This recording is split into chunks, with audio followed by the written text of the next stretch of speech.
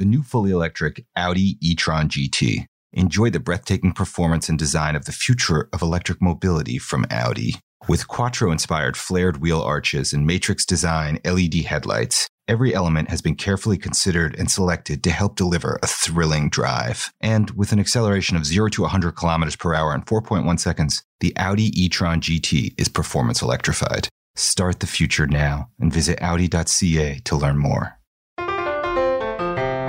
It's been 14 months now since the pandemic reached Canada, and many office workers are starting to wonder if and when they'll ever see their colleagues again. I'm Gabe Friedman, host of Down to Business, and this week I spoke to Doron Melnick, a partner at KPMG and national leader of the firm's people and change practice in Canada. Many office workers are itching to return to the office, according to a survey that Melnick's firm oversaw earlier this year. But there's a clear desire for a hybrid model that includes not only remote work, but also some work inside the office. We talked about this and burnout and what the vaccine rollout in Canada means for office life.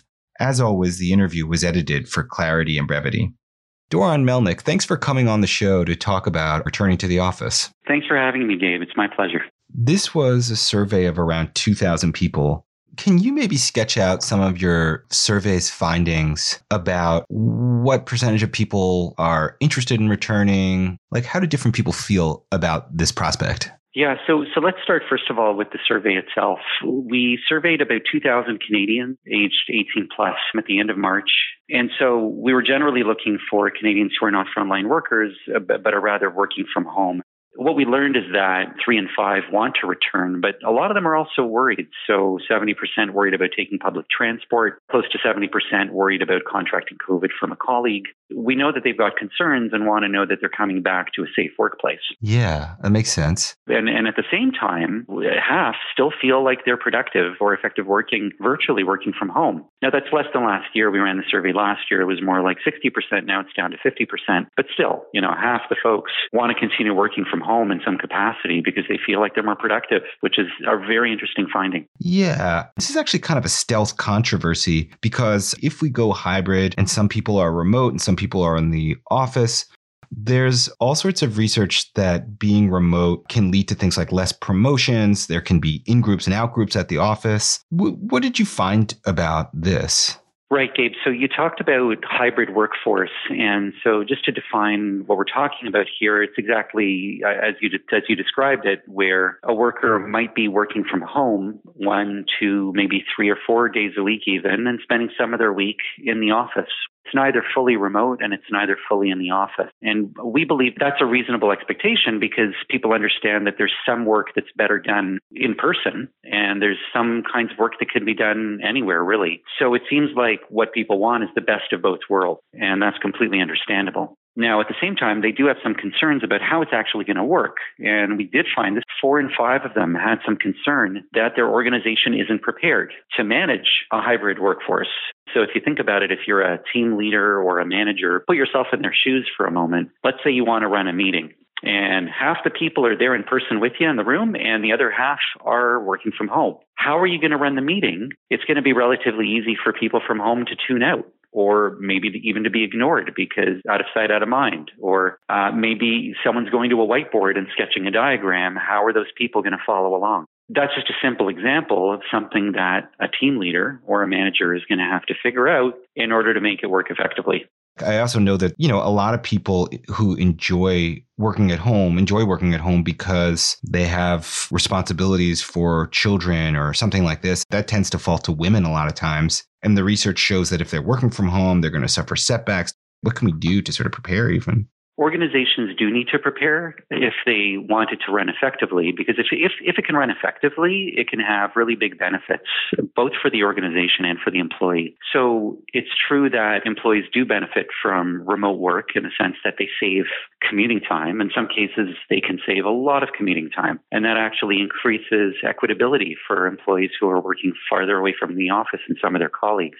They can choose to use that time for dependent care, whether that's children, elderly, spouses, whoever. They can choose that time to pursue other things outside their work life. And they can also choose to work more and invest that time in their careers. If they're fortunate enough to be in that situation, then fantastic. The challenge for employers, is to get it right is not to disadvantage people who are not in the office or not around as much. They are subject to bias. And this does happen, not for every manager, but some managers do have biases. They believe that if you're not there in person, you're not very committed to the organization. And the bias is real. It's been shown in research. And so the question is, well, how do we account for that? How do we put in guardrails? Well, I'll just give a simple example. Some organizations have recognized that managers do have natural biases when it comes to deciding who should be promoted.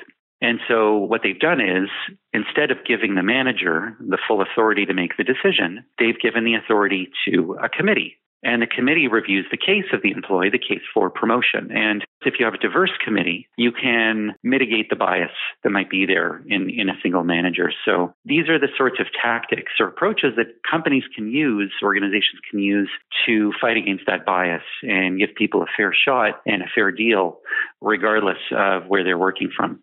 Yeah. Huh. And do we know what the battle lines are between like who really wants to go into the office, who will probably spend more time at home? That's going to be a combination. We think of the role that the employee works in. It's going to be affected by the industry they work in, the culture of the organization, and also their own personal preferences. So let me unpack that for a second. The most important thing is the role that the employee is filling. If the role requires a lot of interaction with other workers, it needs face-to-face interaction with customers or suppliers, obviously that kind of role is going to be less amenable to working from home. But jobs that are dealing more with information, dealing with analysis, dealing with writing, these are the sorts of things that can more effectively be done from home. And then what we're also seeing, some of the research that's been done show that there are differences across industries. Industries that deal in information, like technology, like financial services, like professional services, the industry that I'm in, it's easier to adopt remote working. Whereas industries such as manufacturing, food retailing, entertainment, hospitality, logistics, these are much more in-person industries. And even their office staff, they may experience a culture that values in-person interaction. So it'll depend on the kind of culture that the company wants to create for the office-based staff. And then finally, the individual themselves. We hear a lot about extroverts and introverts.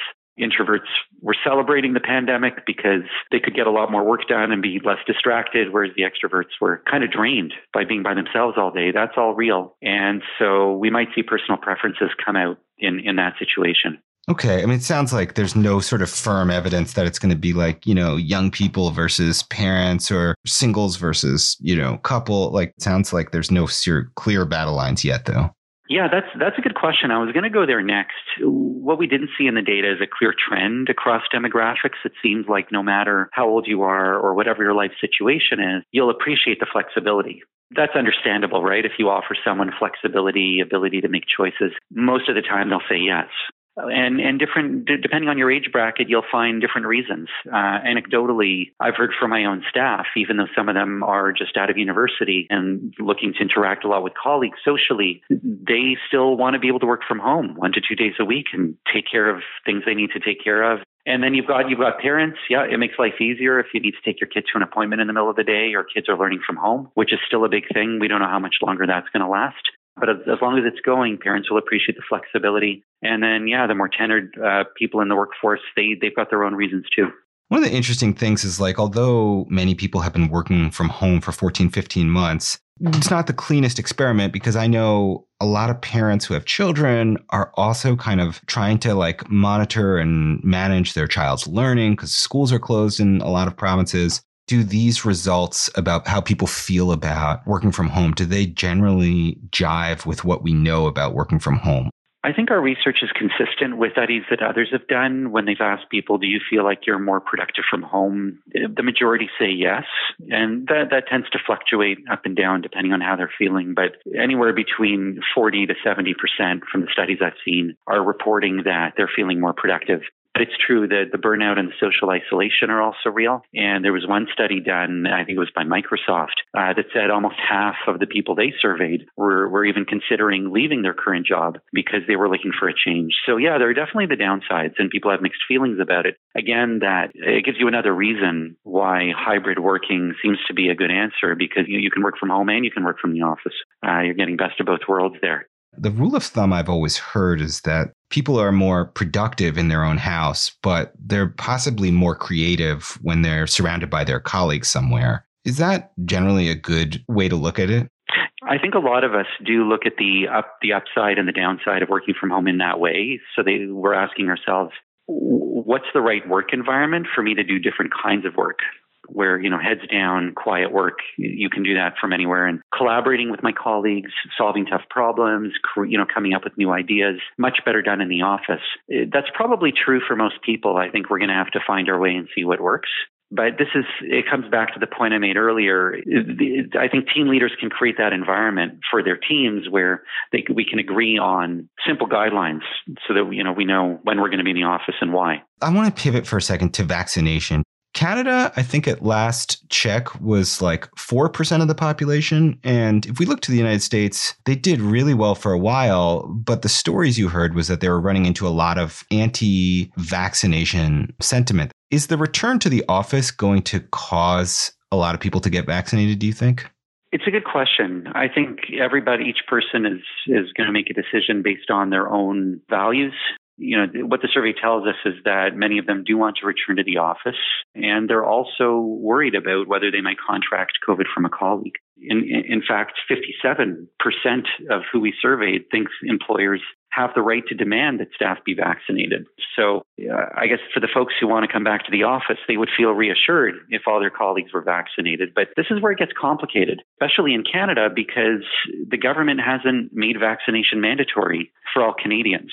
So employers are in a bit of they're in a gray zone. There's no clear-cut yes or no answer whether an employer can legally require their staff to be vaccinated. You have to navigate, I guess, 2 or 3 concerns. One is an employer needs to provide a healthy and safe workplace and be able to demonstrate to employees that they've done that.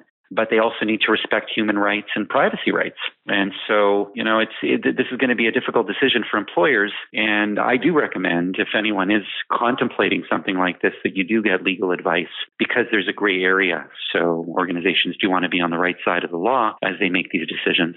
Okay. Where do you see it all leading? Do you think we're going to go back to the office anytime soon? I think so. Based on what we're seeing in our survey, there are enough people who want to come back and are willing to come back and take the risks. And they're going to be asking their employers, when are we opening up? And some employers are going to open up and tell their employees, okay, we expect you to come back. And if you've got concerns and don't want to come in, you've got to let us know so we can have the conversation. So I think either it's going to be a push or a pull, but we will end up with offices reopening as the vaccine rollout progresses, maybe as early as September for some organizations. Huh. Okay. Well, I really appreciate you coming on the show to talk about this. Any last predictions you want to make before we get off the call? I think just generally, now that we've proven that we can work from home productively and there are benefits for people who are fortunate enough to have a quiet workspace at home and can make it work for them, there's a benefit for organizations as well. And so if we can figure this out, it's going to be great for everyone. It's going to be better for companies. It's going to be better for employees generally. And so I think there's an opportunity for organizations to just dig in, try things, learn, experiment, tweak as you go. And if you get it right, the benefits are there because as an employer, you'll be offering another benefit to your employees, which will make it easier for you to attract people and retain people, create the right culture that you want for your organization. Okay, Doron, thank you so much for coming on the show. My pleasure. That was Doron Melnick, a partner at KPMG and national leader of the firm's People and Change practice. Thanks to Bryce Hall for music and production, Yadula Hussein for editing, and Pamela Heaven for web support. If you enjoyed this episode of Down to Business, you can rate us on your podcast app and share it with a friend. I'm Gabe Friedman, and until next week, get all your business news at financialpost.com.